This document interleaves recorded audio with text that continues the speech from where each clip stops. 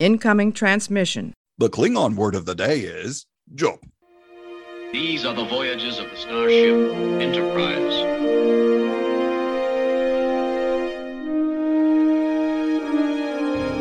So, this is a huge victory for the good guys. Scotty, beam me up. Resistance is futile. Live long and prosper. To boldly go where no man has gone before.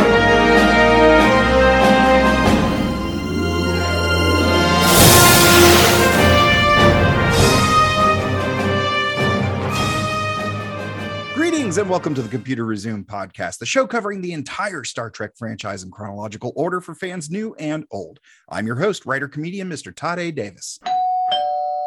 Actor, YouTuber, and a big supporter of Ben Sisko. Buckle up, folks. It's J. Curtis Strickland! Yay! Make DS9 great again.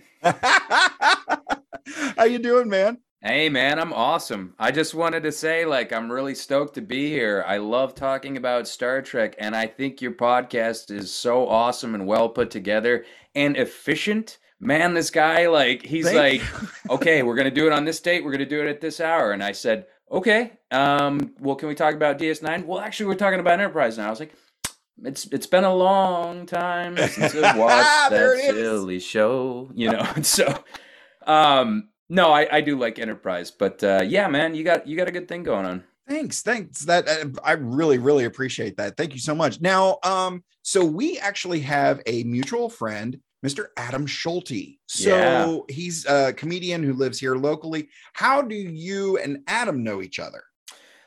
Me and Adam know each other through the hardcore scene. We used to go to shows here in North Carolina. We actually took a 19-hour drive all the way up to Minneapolis to go see this band Harvest and this other band Disembodied. Cool. That were locals in that area. And that was a trek right there. It wasn't a Star Trek, but it was a road trek, man. And it was fun. And Adam is really good company. We also did he did some stand up in South Florida. The Emotional Reassurance Tour is what he called it.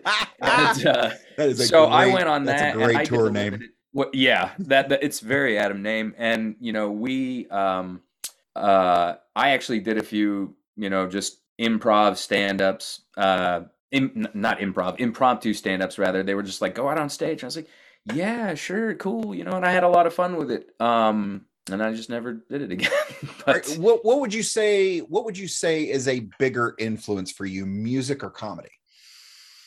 Neither, actually. Really? Well, I mean, between the two, or there's something that transcends between the even two, those two. Or if you've got a third, give me whatever you got, man. Oh, man. Well, I could rank it in order of films. Yes. Films are huge for me, man. And I went to school for acting, so I'm always watching directors, actors, and I just love the art of film, between music and comedy. That's a tough one, man. It's really hard to say which is more important because when I was watching the whole situation with Chris Rock at the Oscars getting slapped by Will Smith, that guy's one of my biggest influences ever as a performer. Yeah. No joke. Yeah. I owned all his comedy albums. I could recite them almost verbatim. And so that really, really offended me when I saw that, because I was like, he's just doing his job. He's just out here. He's a comedian. He's a court jester. That's what he's paid to do. This is nothing new. Right. And so it really kind of burned me. But music's pretty integral to me as well because like I said, Adam and we met through the hardcore scene, and I played in a bunch of bands, aesthetically and culturally with my channel. It has a very punk rock and hardcore vein. So, that's the scene I grew up in. That's kind of, what I emulate by osmosis, Right. Yeah, absolutely. And I've, in my limited experience with comedy, and I'm certainly not a musician, so I can't really speak to that, but in my limited experience in comedy with musicians, I've seen that there's a bigger level of respect between musicians and comedians rather than stand-ups and improv. I feel like stand-up and improv are almost always butting heads. Whereas, traditional stand-up versus, well, any music really, they tend to gravitate towards each other of like that respect level. It's almost who can respect the other one more. You know who else has a really unique kinship with comedians? Adult film stars. Did you know this? Because there's a lot of adult film stars that actually do comedy. Yeah. And people kind of look, and it's unfortunate because I love stand-up comedy, but there seems to be this idea that goes around that stand-up comedians are kind of looked down upon, and indeed the same with adult film stars, so they find this like mutual kinship within their their suffering or their station. Yeah, no, that's an interesting thing, and we could obviously talk about that for a good long while, because I find that that view based on cultural standards a very fascinating topic. But that's not what we're here to talk about today. Right. Let's talk about you in your experience with Star Trek. So do you have an earliest Star Trek memory, like who introduced you to Star Trek, or your earliest story from childhood watching Star Trek? Like what is it for you? Yeah, man. The imagery in the iconography of Star Trek has always kind of been omnipresent. So even as a very young boy, I could be like, oh, Captain Kirk, Mr. Spock, USS Enterprise, Yeah. I'd say really the first time I got into Star Trek was through my friend, and he was a co-writer on a Star Trek pilot that we wrote, my friend Timmy LaRue. He and his brother Jeff, we used to go down and watch movies like in his living room, and he had all the VHSs of all the Star Trek movies. And I didn't really get into the original series that much because, I was a young kid, and I don't think I had the attention span to commit to, that much of that show. And it didn't run regularly where I was at, or if it did, I didn't know. At any rate, I didn't really get that much into the original series until I watched the original movies. And I'm like, oh, these are fantastic. I'm like, this is great.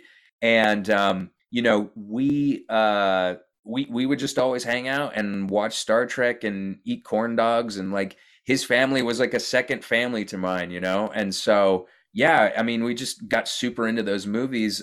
His dad ended up doing some of the construction on a Leonard Nimoy film called Holy Matrimony that shot in Montana. We were both living in Montana at the time, Okay, which is funny because whenever Star Trek First Contact comes out, we were living in Montana. We went and saw it in the theaters. He's like, looks like a missile base in central Montana. The whole theater was like, yeah, like cheering, That's and awesome. So at any rate, yeah, his dad did a bunch of the construction on Nimoy's film Holy Matrimony. And so this is my first professional acting role, was his background in Leonard Nimoy's film Holy Matrimony. Nice. The film is not very good. I love Leonard Nimoy, man, but like, Star Trek 3 and 4, you brought it, man. That was where it was at. Yeah. But yeah, that was a really great experience for me because, I was already a fan of the film and now the original series at this point. And so, to get to meet him was like amazing, I mean, I wasn't supposed to meet him because, the PAs are like, under no condition will you talk to Mr. Nimoy, blah, blah, blah. And here I am, a 10-year-old kid. I was like, I don't give a crap. I was like, whatever. And so like, I just walked over to him and, he was just standing there and I said, Mr. Nimoy? He said, yes. And he looks down at me and I said, sir, can you autograph this for me? He said, absolutely, and dude, he autographed, God, I think it was just a piece of notebook paper. And then, I stepped back and I did my little Vulcan salute and I said, live long and prosper. And he laughed and he said, you too. And I was like, wow, that's so cool that I got to meet Leonard Nimoy. And I gave him the Vulcan salute and everything. And then later I learned he had a book, I Am Not Spock. And I was like, yeah.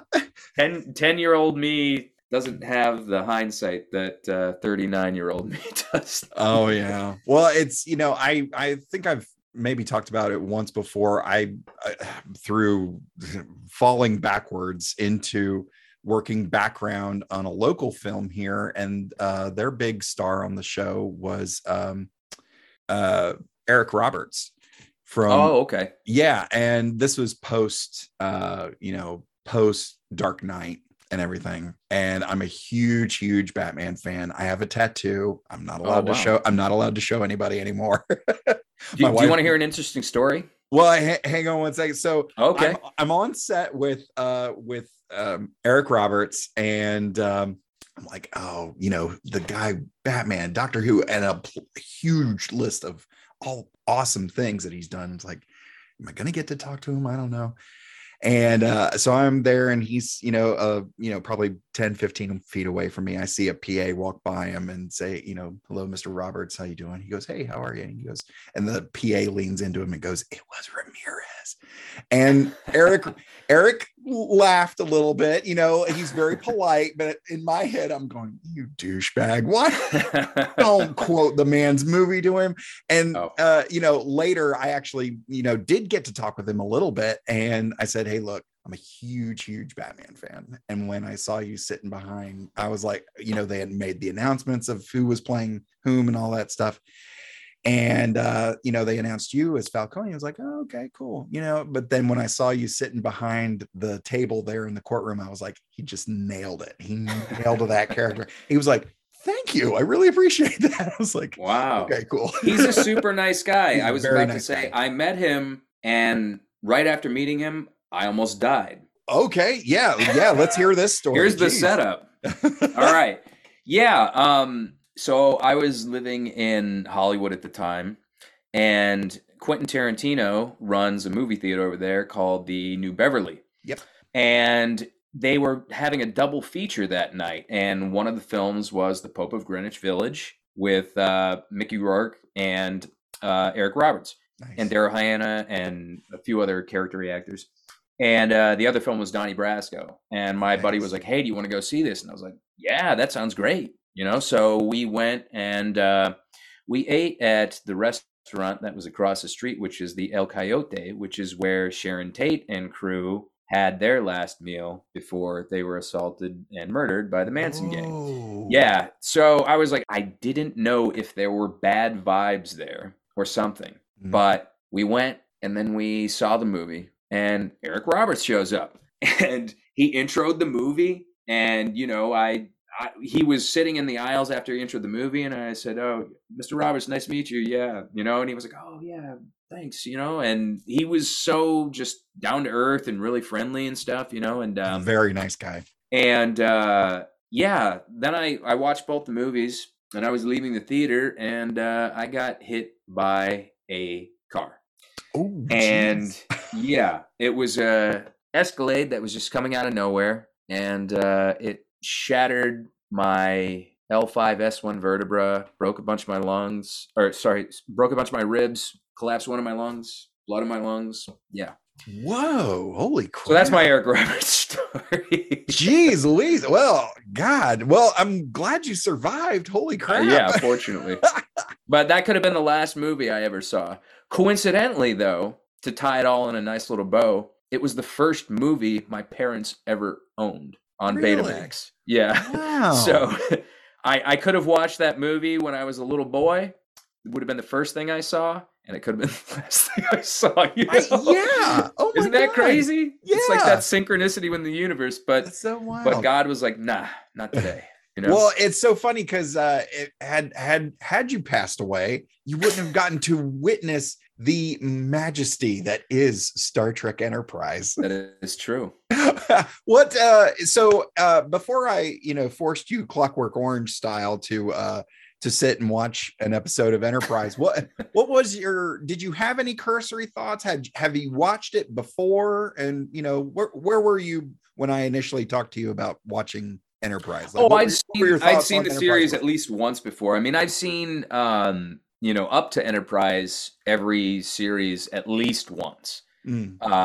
So yeah, I mean, I was familiar with it, and I wasn't really too caught off guard by anything because I really got into it, and it just the moments and the way that they hit are so vastly different than New Trek, Yeah.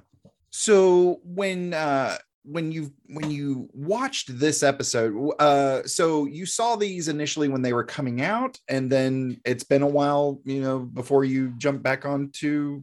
I never watched them when they were initially aired. I actually caught them on Netflix. And Nice. again, it's one of those ones that just sat in my queue forever. And I was like, Yeah. And then one day I just braved through it, and there was that song. And I was like, what is this? Like, what are you doing to my Star Trek? It sounded like elevator music. I was like, this is awful, so. There's a video that actually just got loaded to YouTube, Shuttle Pod Show. I don't know if you're aware of it, where No. Connor Trenier and Dominic Keating, who played Trip and Malcolm respectively on Enterprise, they've started their own podcast. And they had an episode where they were taking fan questions, and apparently somebody just blasted them on the Enterprise theme song, which those guys didn't have anything Had nothing to to do do with. with. Yeah. But Anthony Montgomery was at some sort of con, and he was up there like singing it and like kind of mocking it and making fun of it, Yeah. And to be honest, like first of all, the images I actually dig, like the whole history kind of leading, of like travel through, old ships leading to the first air travel, leading to the early stages of space. Like, I dig that kind of that makes sense. So I'm down for that. But like the Faith of the Heart there are some lyrics in it that kind of fit the motif. A lot of people have said, oh, they should have just had Archer's theme, because that's, that's great. And I can't say I disagree, but at the same time, like, especially looking at season 3 and 4 version of the Enterprise theme versus season 1 and 2, I actually prefer season 1 and 2 to season 3. Really? I do. Yeah. I was of the mind, because I've mentioned a couple times on the show that a lot of these episodes actually it wouldn't take much tweaking to turn them into a horror movie. And I've always appreciated when a particular show sort of leans into its specific episode's aesthetic. So when we come to episodes like Similitude, which we discussed a few weeks ago with my wife, Kat, on the show, that episode is super heavy. It starts with what we think is the funeral of Trip.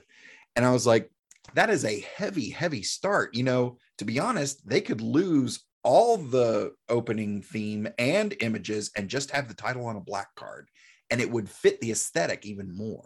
Sure. I'd say if you had to make any sort of amendment to the theme song, get the karaoke version, because it's not a terrible song. And to be honest with you, it's not like completely appropriate for Star Trek, but if you just had the instrumental, I think it would fit way better, Yeah. And I'm in a little bit of a disagreement with you there, in that I prefer kind of the more upbeat, like 3 and 4 season. Oh, so you wipe the vocals from that and you do the upbeat, and it's kind of a serviceable show. That's the only thing that offends me about that show. Okay. That's a good take.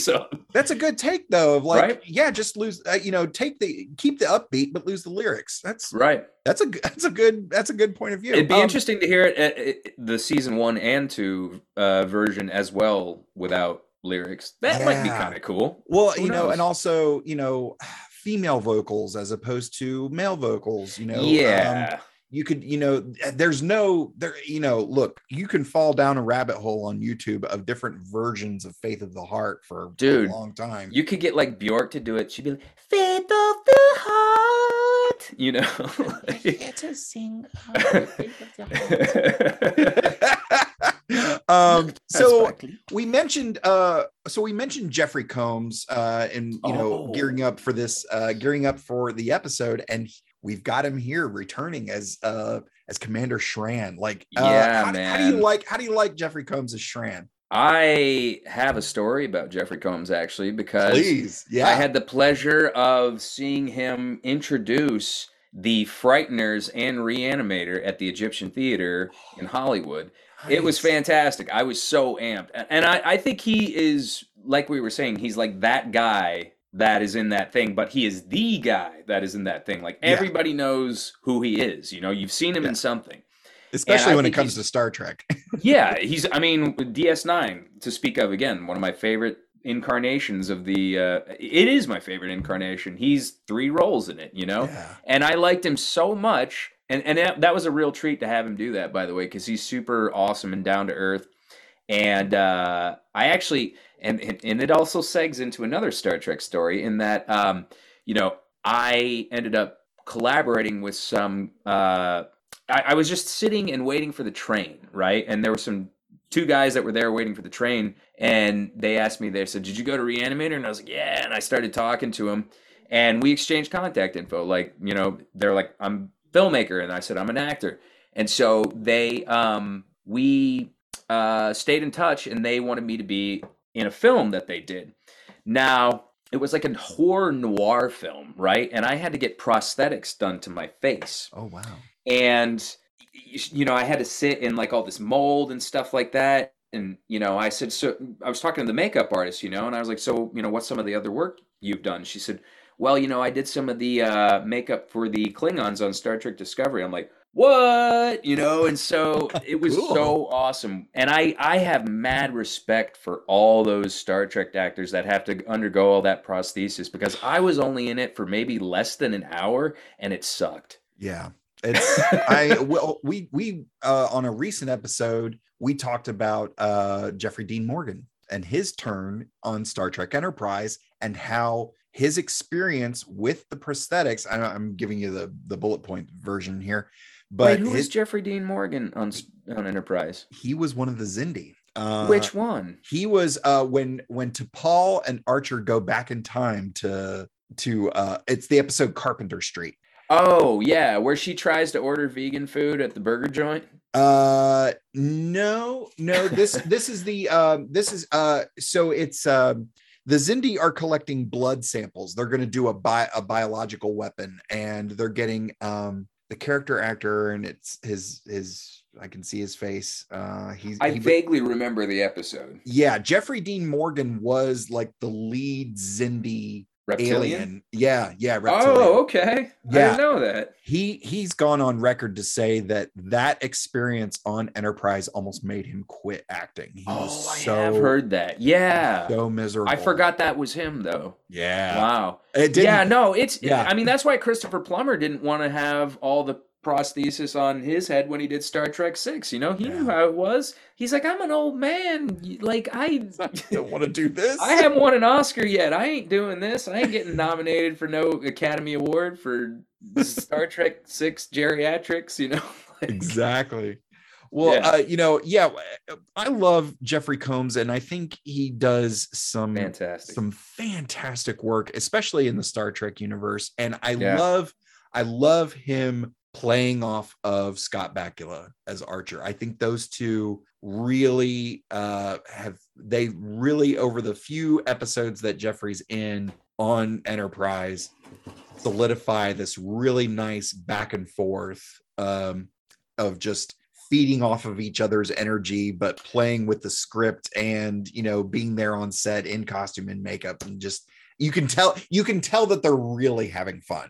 Yeah, it's almost like a Quark Odo dynamic a little bit, in that Very they're much. they're like jabbing at each other, and they're kind of antagonistic towards each other, but at the same time, they're like, we kind of need each other, so let's play nice sometimes, Exactly. And Jeffrey Combs, I like him so much as an actor. Like, I loved him in Reanimator. I loved him in The Frighteners. I loved him in From Beyond, Castle Freak, like anything. I mean, any incarnation of Star Trek. I liked him so much that I wrote him as one of the principal characters in the Star Trek pilot that I was planning to pitch to CBS and Paramount. Cool. Oh, well, we will get into more of that as we will get into the rest of this episode. But before we do any of that, let's get to this week's recap.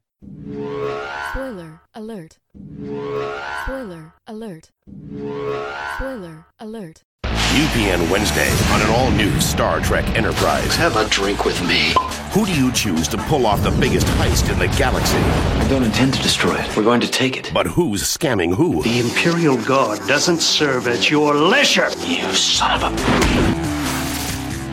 Despite losing most of its Delphic Expanse map data, Enterprise continues to traverse a series of spatial anomalies.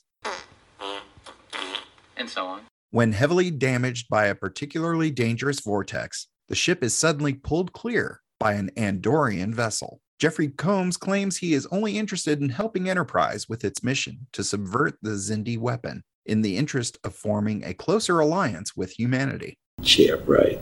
Suspicious of the Andorians' true motives, Archer nonetheless agrees to allow them to work with his crew to repair the ship and to scan the test site of the Xindi prototype weapon. Shran permits Archer to command his crew in capturing the weapon. Yeah, right. With Enterprise distracting the Xindi, the Andorian vessel grabs the weapon and stores it aboard. The Andorians want the weapon to give them an advantage in their conflict with the Vulcans. Before I respond to that, I'll have to take an extra strength vitamin duh. Duh. Archer is ejected in an escape pod. Meanwhile, Back aboard Enterprise, he threatens to detonate the weapon unless the Andorians surrender it. Shran believes this ultimatum to be a bluff, but when Archer activates the detonation sequence, he reluctantly ejects it. The weapon explodes, damaging the Andorian ship but leaving Enterprise unscathed. How convenient. They receive a secret transmission from the Andorians, containing detailed scans of the prototype. Archer is pleased and orders it transmitted to Starfleet and invites Trip and T'Pol to his quarters to try some Andorian ale. Why is the rum gone? So this is fun in that we get to see, again, more of that back and forth between Jeffrey Combs, Shran, and Archer. Scott Bakula's Archer, and we get to see this sort of power struggle. And at this point, Archer's sort of reached that point of like, this is not my first rodeo. And like a lot of times, especially in the first two seasons, we see Archer is very much like, hey guys, we're here. We're humanity. We're here. Like, let's join. Let's start the party. All right, cool. Hey, my dog's going to pee on your tree. Is that okay? Oh, you worship trees and I'm in trouble. All right, fine. It was a lot of that. And now that he's kind of really made Earth's presence in the galaxy known to multiple different species with varying degrees of success, mostly not. But when in this conflict, this ongoing struggle against the Xindi, it's a friendly face. Like Shran is actually a friendly face of like, oh, thank God it's you. Yeah. He's kind of impish, and like he's a little bit of a he's definitely like what are you, like chaotic neutral or something, and very like much. He's very like kind of all over the place, but like when you need him, he's there for you. Yeah, absolutely. And I think it's really fun to see Archer kind of learning, hey, look, diplomacy is only part of the equation. Like, you got to stay on your toes. You got to really be aware of who's fighting with whom and the power struggles within those own organizations, let alone against each other. Right. And I think he knows Shran well enough that he trusts him to an extent. Sure. And still has faith of the heart that it's so damn catchy. Like you just can't resist it. But he has faith that Shran is doing, he knows Shran is acting in his people's best interest, but in terms of their relationship between each other and potentially to Earth, the rest of humanity, and ultimately Starfleet down the road, he knows Shran is going to do. I think he was kind of expecting that transmission of the plans there at the end of like, sure, okay, good, yeah, all right, it was nice to see that. And I've always been curious to try Andorian ale. Do you have a particular drink of choice in the Star Trek universe or in real life? Well, I'm not a drinker. No? I Okay. drank for many years, but I wasn't very good at it, so I just stopped. God, what do I drink? I mean, I'm sipping on a Sundrop right now. Nice. I love the Coke with coffee. I drink all the things that are Coke non-alcoholic with that I coffee? probably shouldn't. Yeah, it's Coke that's infused with like I want to say it's green coffee, and it's there's different variations on it. There's a dark roast, vanilla, mocha, caramel. Yeah, and they got like low sugar versions. I am not endorsed by the Coca-Cola Corporation, by the way. Neither is the Computer Resume podcast. Yeah. But to be honest, I worked when I was going back to school for paralegal. I started working retail at a local liquor store, and so yeah. And to be honest, it was actually kind of fun because I kind of got to read all the labels and see how the stuff is made and all this, that, and the other. And then one day, a guy from one of the local distilleries came in. A sales rep for one of those distilleries came in, and he and I started talking, and I just jokingly said, I don't suppose you guys are hiring. He goes, yeah, we are. And I was like, okay. I sent in my resume and was hired before the end of the week. Hell yeah. That's cool. Awesome. Yeah, it was a lot of fun, but along with that, that's a different level of chemistry and the law, in terms of blue laws, like what you can and can't do state to state. And I found that all really, really fascinating. But I also did get to experiment a lot with different alcohols and stuff. Some of the stuff right out of the barrel. It was. I mean, nice. If I was in Star Trek, I think I'd be an Altair water kind of guy, But yeah, I mean, I'm generally kind of like a coffee.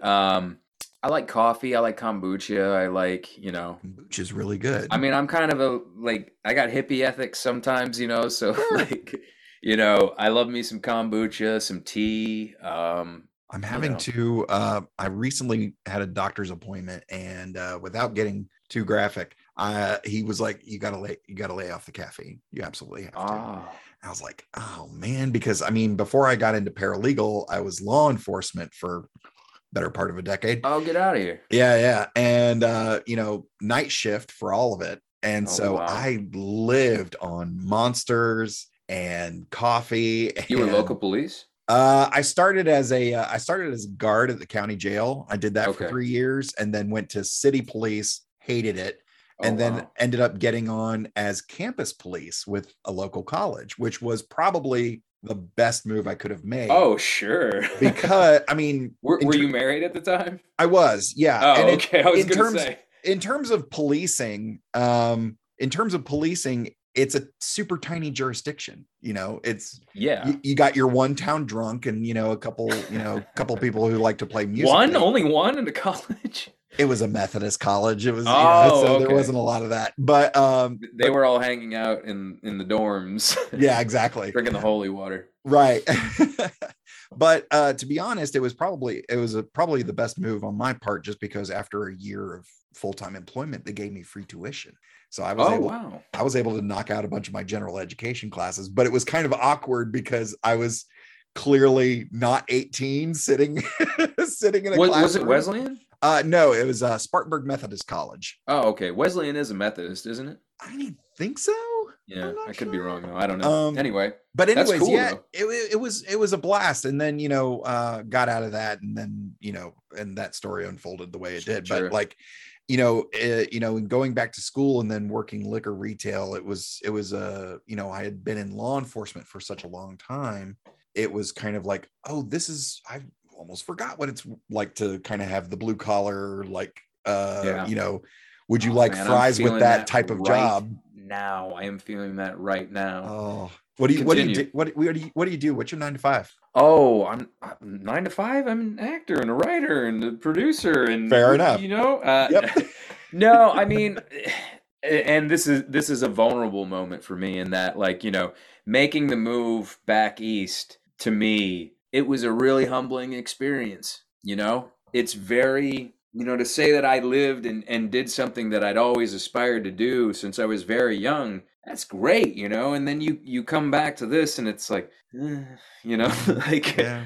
I was doing so much cool stuff, and again, hindsight's always 20/20. Mm-hmm. But at the same time, I think that it's hard. It's hard to go and take a job that you've already done before, that you don't necessarily have any sort of real passion towards. You tolerate it enough and you like it, but it's not right. what you're passionate. It's a paycheck, not a passion. Right.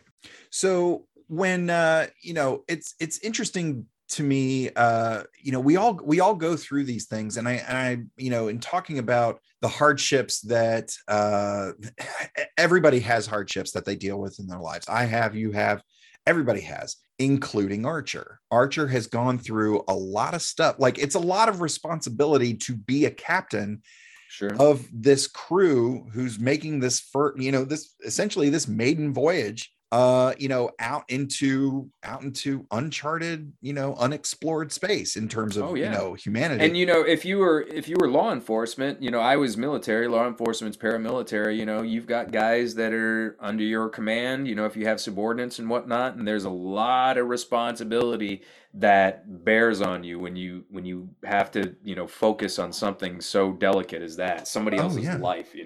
Yeah, absolutely. And I think, I can look at my own life and see, oh man, this time in my life, I went through this thing, and man, did it suck. But boy, I sure learned a hell of a lesson, and I'll never forget it. Yeah.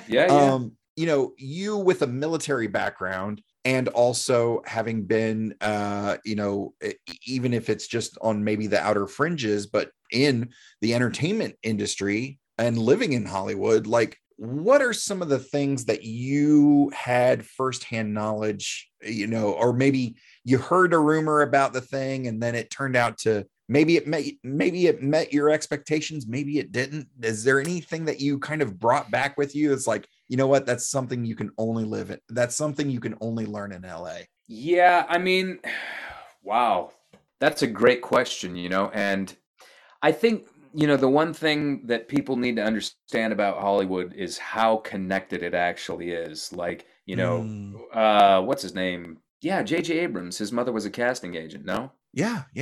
So, that's a really good leg up in Hollywood, and when you've got that, that's fantastic, I mean, I could sit and say, I wish I had the finances to be able to live in LA comfortably. I wish I could say that, and part of it, though, the lack of, like, steady income, and like, I don't know if I'm going to pay my rent, like it almost induces this creative anxiety into you. Like, I need to do something. I need to make my life, and I need to make my existence in Hollywood, in LA, worthwhile, so you just start, focusing on, like, projects and things like that, and it's like, I'm going to go get $5 Taco Bell today. I mean, it's, if you wanted to say, if I learned anything more than any outsider could learn, it would be that Hollywood is a dynasty, and there are, it's very, like I said, it's very connected, and depending on who and I mean, that goes with any facet of life, depending on who depends on where you go. And so, essentially, I don't know if I want to say it this bluntly, but, like, Hollywood is kind of a scam. It's a little bit of a scam. It shouldn't be a surprise to people that it, but in a world of fake lighting and fake sets and fake hair and fake makeup and all that stuff, it's a scam. as many DoorDash deliveries as I did to celebrities, that I was like, I could be doing exactly what you're doing right now. I could be, but instead, I'm bringing you some Arby's, like, like, have at it. I got to meet Negasonic Teenage Warhead, though, Brianna Hildebrand. She was really cool. Really? Yeah, she was sweet. Yeah. Nice. But I met a few other random ones. Elliot, then Ellen Page. That was interesting. But I don't want to I don't want to speak anything like real disparagingly about Hollywood, because I've had a few people that went out there that weren't too connected, a few friends, and they did some projects, and things happened and whatnot. Was it Marvel level capacity or Star Trek level? No, but did they enjoy some limited success from that? Yes. Are they continuing to work? Yes. So I guess it really all depends on what you're looking for. I studied at Stella Adler Conservatory, which is where Kate Mulgrew studied, actually. Oh, nice. And then also the Admiral from Star Trek Insurrection, the one that gets his face all Admiral, what's his name? Is it Dougherty? Dougherty, yes, that's right. Yeah. He went to Stella Adler as well. And you get a lot of kids that go there that are being kind of sold on Marlon Brando trained here, Robert De Niro, he trained there. I was gonna say that's a good Brando. It's a good De Niro. But Robert De Niro, he trained there, and it was a really good school. He liked the school. It was a good school, Nice. But and so they really sell them on that. And so like a lot of them come into the acting conservatory like Marvel star, I'm gonna be in, this, I'm gonna be in that. They don't really focus so much on the actual craft, and it comes off as kind of pompous and pretentious to say that, but like it really is the most important thing. It is the make or break thing in making a good actor versus just an actor who wants to be seen, like right. Putting in that work, and a lot of them just don't want to do that, and a lot of them don't want to be satisfied with just doing independent features and just run of the mill, just something that'll show up on Tubi or something like that. Yeah. They don't want to do that. Why would I do that? Right. So yeah. It's weird, but I've seen the same thing in stand-up of like, especially during the pandemic where mics got shut down, and at the first glimmer of hope when the mics started opening back up, we got a flood of new comedians. Like everybody who was trapped inside for 6 months or however long, they're honing their skills, right? Their act. they did nothing but sit at home and watch Netflix stand-up comedy, and they thought, you know what, I can do that. So they went and tried. And okay, it was just like, all right, I've got a line. I get no respect. That's good, right? That's good. Oh, I didn't write it. Oh, okay. Oh, yeah. Well, that was I saw a lot where I actually talked to people who were sold. They believed with every fiber of their being that they were going to have a Netflix special sometime 2 years, sometime next week. And I was like, how long have you been doing stand-up? It's like, well, this is my third time up. I was God. Oh boy. Oh man. They have no idea. And see, not a lot of people know this about comedians, actors. A lot of those guys have been out there in the trenches for years before the public eye really gets to see them shine, like that. They just got to be out there just doing it. Like, Bryan Cranston was in stuff forever. Yeah. We talk about, we've talked, or you've talked a lot about LA. I've never been there. I can't talk about LA. Oh, wow. But like you should definitely go sometime and then promptly leave. I was going to say, I'll go and try to grab a spot at the store and then come home. That's all. Right. That's all I want. But speaking of the Comedy Store and people being connected, famously, Judd Apatow's mom was working the register so she could get her 14-year-old son a job washing dishes at the Comedy Store, which is where he met everybody.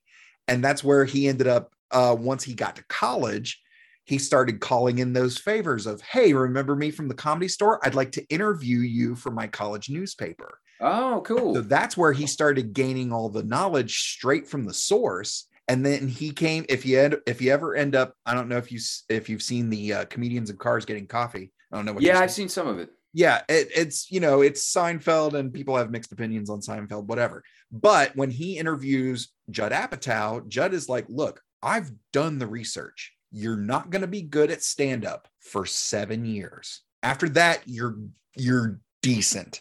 Yeah. That's where stuff will happen. Look at Kevin Hart, like straight out of Kevin's heart. Kevin Hart's mouth is like straight from his heart, straight from his heart, which is full of faith.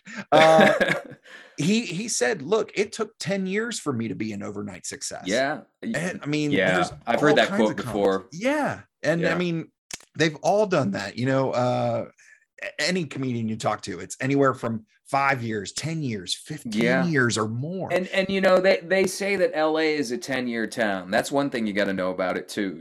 It's you don't really start to, I guess, see any real traction until you've spent that amount of time out there. Now I did half that, and so it was starting to get there, but I mean, 2 out of those 5 years were COVID, and that kind of killed a lot of momentum that just about anybody had, Yeah.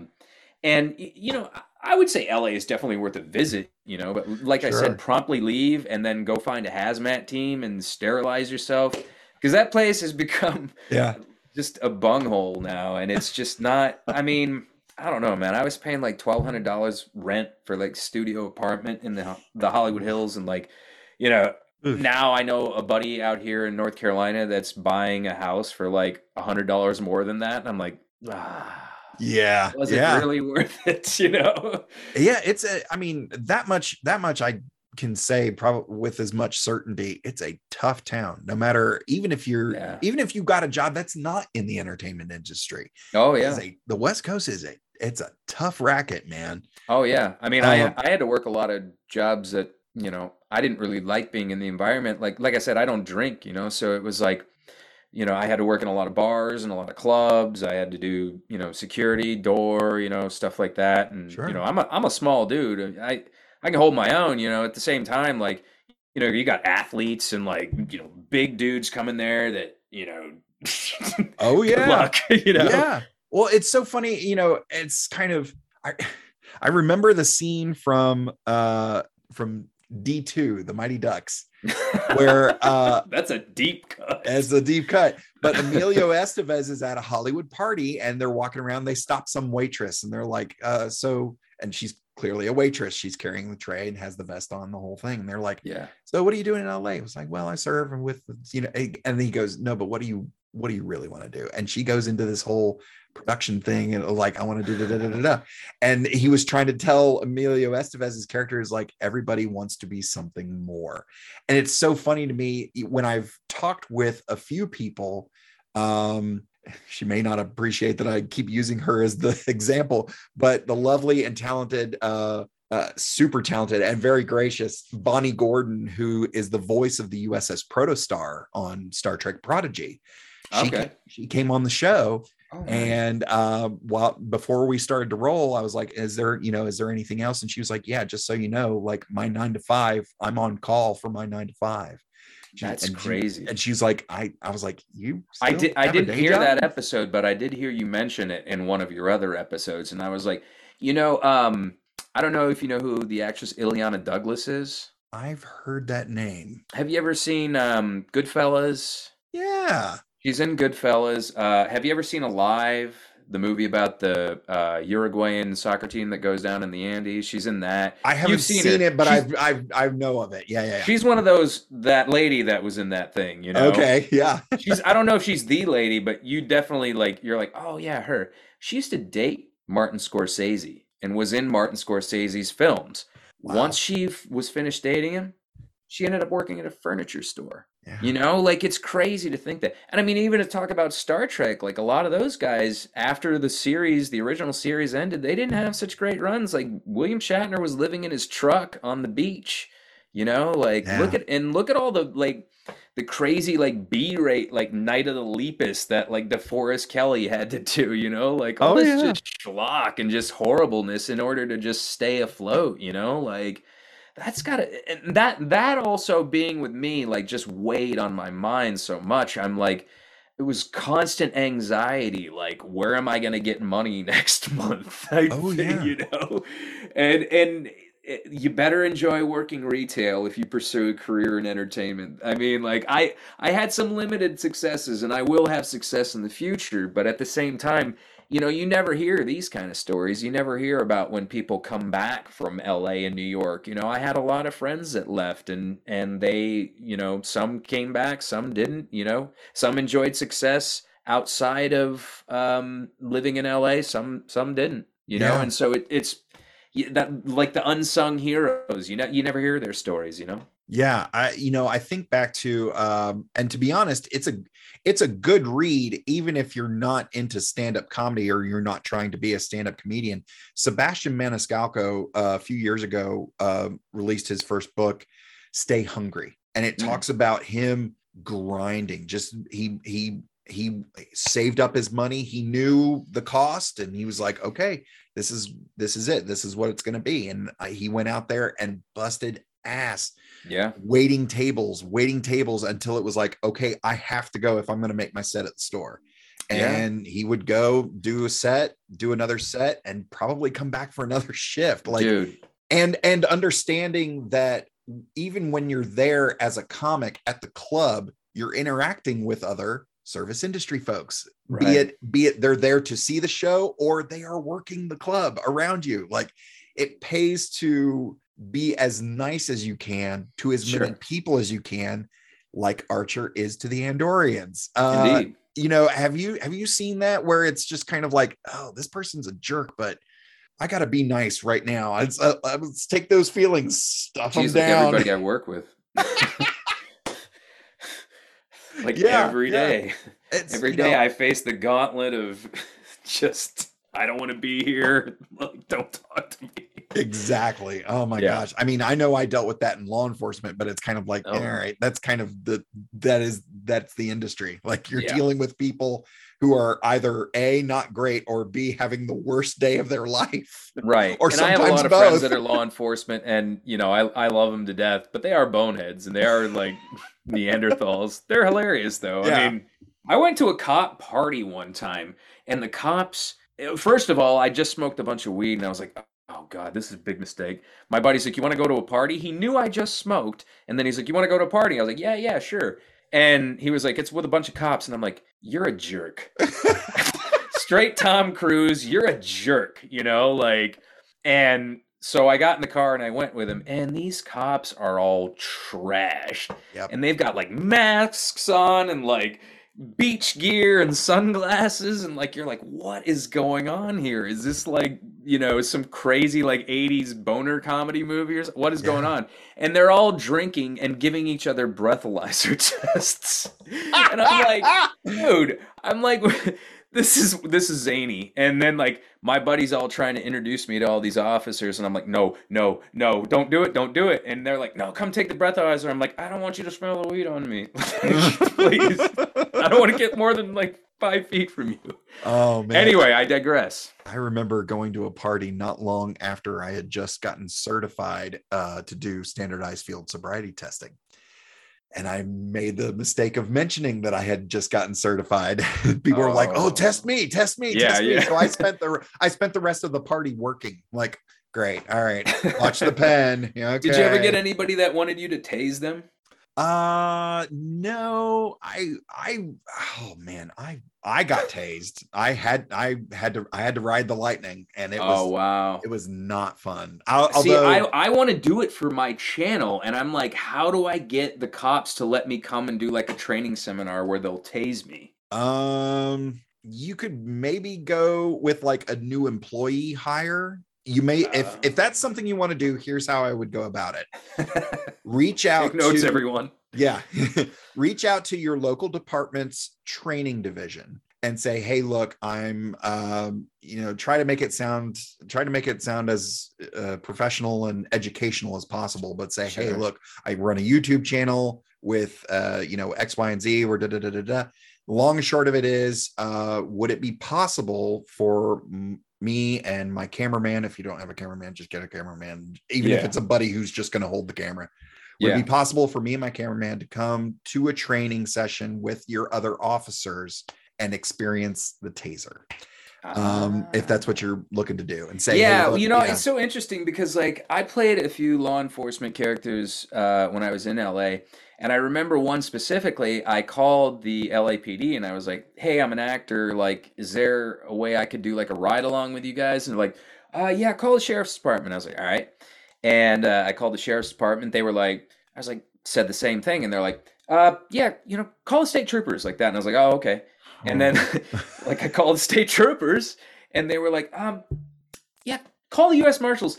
It just kept going, you know. And I don't think they really wanted to send me anywhere other than me hanging up the phone, you know, because I don't think they want to deal with stuff like that, you know. No. And I can only imagine how many, jerkwad actors that come to LA that, like, well, I have a feeling be the next Chips or something. Right. I think for those bigger cities, there are actual divisions. There are entertainment divisions, and they deal specifically with that. Because I mean, Todd, you got to call him up and I'll let him know, because they didn't in that department. Let me just tell you, because when I went through taser training, they gave us an option. We could either be shot with it, where the spikes come out and they embed in your skin, and you ride the lightning for a mandatory 5 seconds. Yeah. Or you can have the prongs, the little, needle Oh, things, yeah. you can have them attached to your clothing. Ooh. And you basically ride the lightning until you scream. I think I'd rather have it shot into me. Like, knowing that it's there,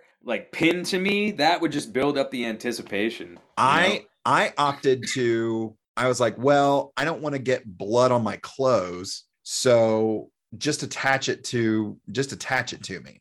Yeah. What? Oh, does it bleed? Oh yeah, because you'll bleed when you get hit. Yeah, when they shoot you with it, it's a needle, but the end of the needle actually forks. So once it penetrates your skin, it stays there. Ooh. Yeah, which is why once you're done riding the lightning, they basically have to break the wires. They have to break that connection, but then they actually have to physically pull out the barbs. They have to pull them out of your skin. Oh, now, when you get shot with them, I'm sure the Star Trek people love this. But when you get shot with them, it's two of them. They come out of the cartridge. One comes out straight. The other one comes out at a slight angle. So by the time it reaches you, ideally one positions yourself somewhere around your shoulders. The other one should position your lower back or your butt so that the lightning, the electrical, current, Sure, just runs between those 2 points. And if it's on your back, which is where it should be, it basically causes you to seize.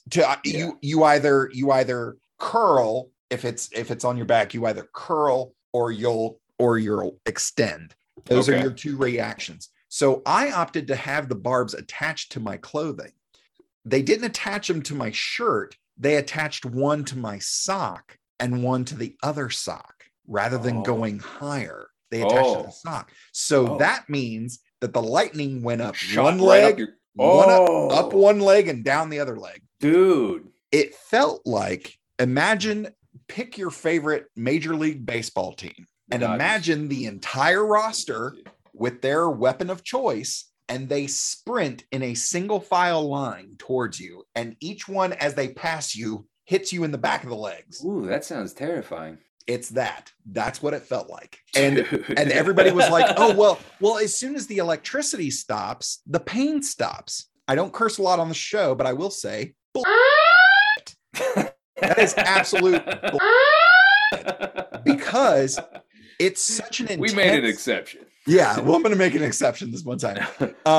It's such an intense experience that I think for a couple weeks after it happened, if I started to think about it, my legs would start to shake. They would start to convulse. And I couldn't, there was nothing I could do. Muscle memory, man. Muscle memory. Exactly. That's crazy. I did, when I was working as a guard at the county jail, they don't have pepper spray because it's an enclosed area. Because if you spray, it goes into the vents, and now you just sprayed the entire general population of your facility. So what they use a pepper foam. It hits and it sticks. I got the tiniest little bead of that pepper foam right here on my cheek. Oh, dude. And when it hit, I was like, oh, I just caught some of the foam. And I was like, oh, okay. Because we were in a scuffle with an inmate and all that stuff. But anyway, so I caught some of the foam on my face, and I was like, oh, this isn't too bad.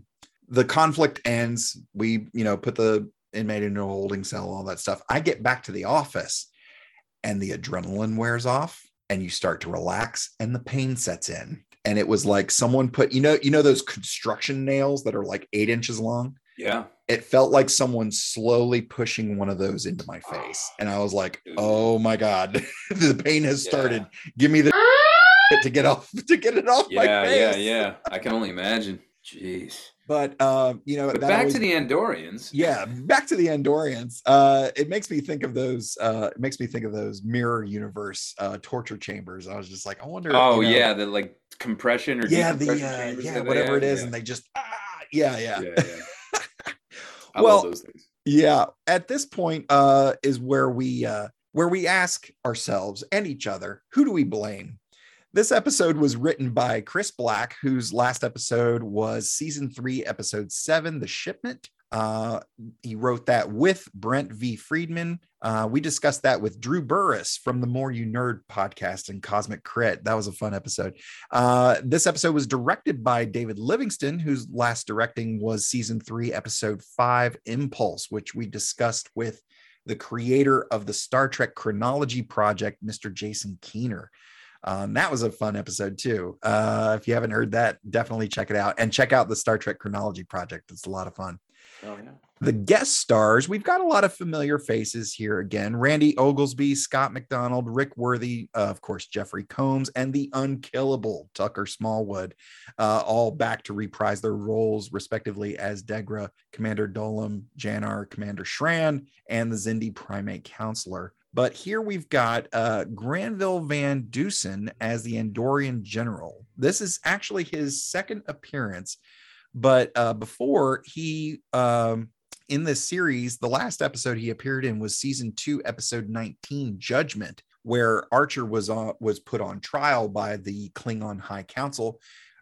We covered that in episode in our episode with attorney Alex Kornfeld. We discussed the ins and outs of the legal process of Star Trek. That was a lot. I heard some of that one. Yeah, it's a lot of fun. It's a good episode, but this is not his first go around, Mr. Doosan. So thank you so much, sir. And he just had his 78th birthday back in March. So woo, happy late birthday. Thank you.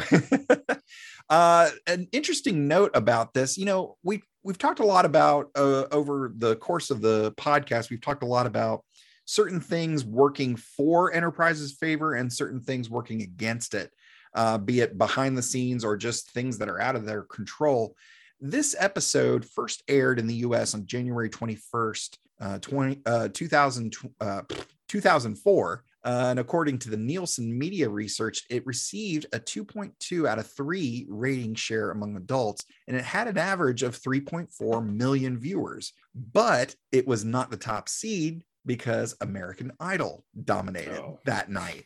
And of course, everything else on the other networks went down. So final thoughts. Let's get to the big question. Is this episode, is Proving Ground essential viewing? And I mean essential viewing for, like, if we're talking about the franchise as a whole, but if someone is starting, is this an essential episode for the franchise as a whole, but is it essential in any other aspects? That's a really tough question, because I know it ties into the whole Xindi War arc. Right. And, I just revisited this episode. I didn't have time to revisit the whole series. Right. But I do remember enough that it is part of that story arc, Is it critical viewing? Only because I love Jeffrey Combs so much, and he is just a delight to watch on screen, and I think he's just a fantastic actor. Reanimator is one of my favorite movies, like I said before. As far as like being in Star Trek, I don't know. I mean, it seems to be. That's a tough question. Yeah, no, that's fine. What I was going to, do you mean it's more like, is it essential to like the Star Trek universe? Is it essential to Star Trek fans? Like, I'm kind of. To be honest, that's the point of contention. Is like, if it is this essential viewing? If it is, why? And because what I was going to say was, is this essential to the overall arc of the entire franchise? No. Is it essential? No. Is it essential to the Xindi War? Probably. Yeah, definitely. Is it essential for fans of the Archer Shran, I'll say, bromance? Absolutely. I think sure. Absolutely. They got like a buddy cop vibe. Yeah, that's such a great comparison. Yeah, it's definitely, you got one of them's more straight-laced than the other, and the other one's a bit of a wild card. Yeah. And I think 48 hours. Yes, absolutely. Except not racist. Right. Well, no, actually Shran's kind of racist. Yeah. That's racist! Never mind, it fits perfectly. No. Yeah, and that's the interesting part of these, with so many. I mean, we're well over 800 stories in the Star Trek franchise so far. it's kind of interesting to see where people do start to form these lists of, hey, here's all the, and you can have, hey, here's all the Borg episodes, or here's all the Klingon episodes, or whatever. But then there's something like, you could have a list of female empowerment episodes. You could have an episode. You could have a list of cautionary tales about technology. You could have a list of, hey, here's all the fish out of water episodes of like, someone having to deal with, Data has to tell a joke and he has to learn how to do it. There's a lot of like the episode whenever Data shows up to the town and he's like pouring out radiation and they didn't know what it was. And that's the fun part of it for me, especially like not only as I do this show, but as I experience other people's fandom through social media of saying, hey, these are our favorite holodeck episodes, and these are our favorite captains episodes, or these are our favorite romance episodes. And all that stuff is a lot of fun to and especially when I see those episodes, a lot of them tend to rank the episodes of like, okay, here's best to worst, but I'm always like, you know what, watch them in chronological order and have a big Star Trek romance story, let that unfold. For sure. That's a lot of fun. I really enjoy that. Any other final thoughts? Well, I kind of wish we'd kind of been able to talk about the current state of Star Trek a little bit. But maybe we can come back to that in another podcast. Let's, to be honest, let's save that for after the credits, and that'll be a bonus for our Patreon supporters. How okay, about that? So coming back in, any final thoughts? I'm just a huge Star Trek fan. Like I said, my favorite series is DS9. If anybody really wants to get into the meat of Star Trek, like DS9, it's got it all going on. I don't recommend really starting there. If you did, no harm, no foul. But like that's what I really get into. That's the real solid Star Trek stories to me. Well, next week, we will be joined by tabletop RPG designer and writer Josiah Martindale from Verge Games to discuss Enterprise Season 3, Episode 14, Stratagem. His people at Verge told me he's a big Star Trek guy, and I have a bunch of D&D questions, so it should be a lot of fun. And you can watch Stratagem with us and then tune in for our episode. Stratagem is available exclusively on Paramount Plus. J. Curtis Strickland, what do you got that people can follow and support? Well, I got a channel you can follow on YouTube. It's called Tea and Fire. Check that out, please. Give a like and a subscribe and share and all that good stuff. I don't want to sound like an annoying YouTuber, but I gotta say it. So there it is. But yeah, you can follow me on there. I'm all on all sorts of other outlets and whatnot. I don't want to read them all because I think they may even all be different. So I'll just get Todd, maybe by the graciousness of his heart, to post some links in the text or whatever. Absolutely. And but just check that out. I think it's a cultural, political. We do little skits. I have podcasts myself, and just all around good time, bringing it back into the tradition of the the Man Show and Howard Stern, just having fun, broing it up, so drop by, say what's up. And I am at Mr. Todd A. Davis on all of the socials. From all of us at the Computer Resume podcast, thank you so much for listening. I'll see you in 10 Forward. That was a horrible outro.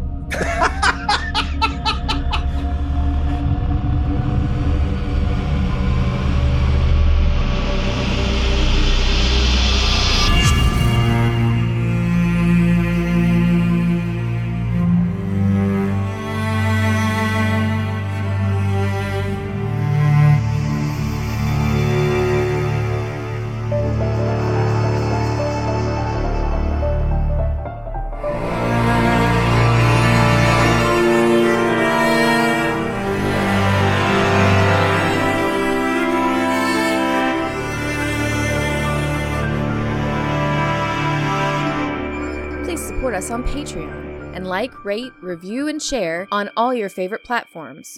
Feel free to send us your subspace transmissions to computerresumepodcast@gmail.com or at Computer Resume on Facebook, Twitter, Instagram, and TikTok. The Computer Resume podcast was created and produced by Mr. Todd A. Davis. Our logo was designed by Will Martin and Justin Bishop. The opening theme was produced by Justin Bishop, and our outro music was provided with permission by Dronode. Additional music was provided by Mr. Todd A. Davis and Gary Horn, and the voice of Computer Resume podcast and executive producer, me, Kat Davis. Hashtag LLAP. We'll see you next time. Going through a Star Trek. We're doing Star Trek stuff in space. We probably got some phasers and shuttle pods, and we're gonna find a brand new race. How's that for a slice of fried gold?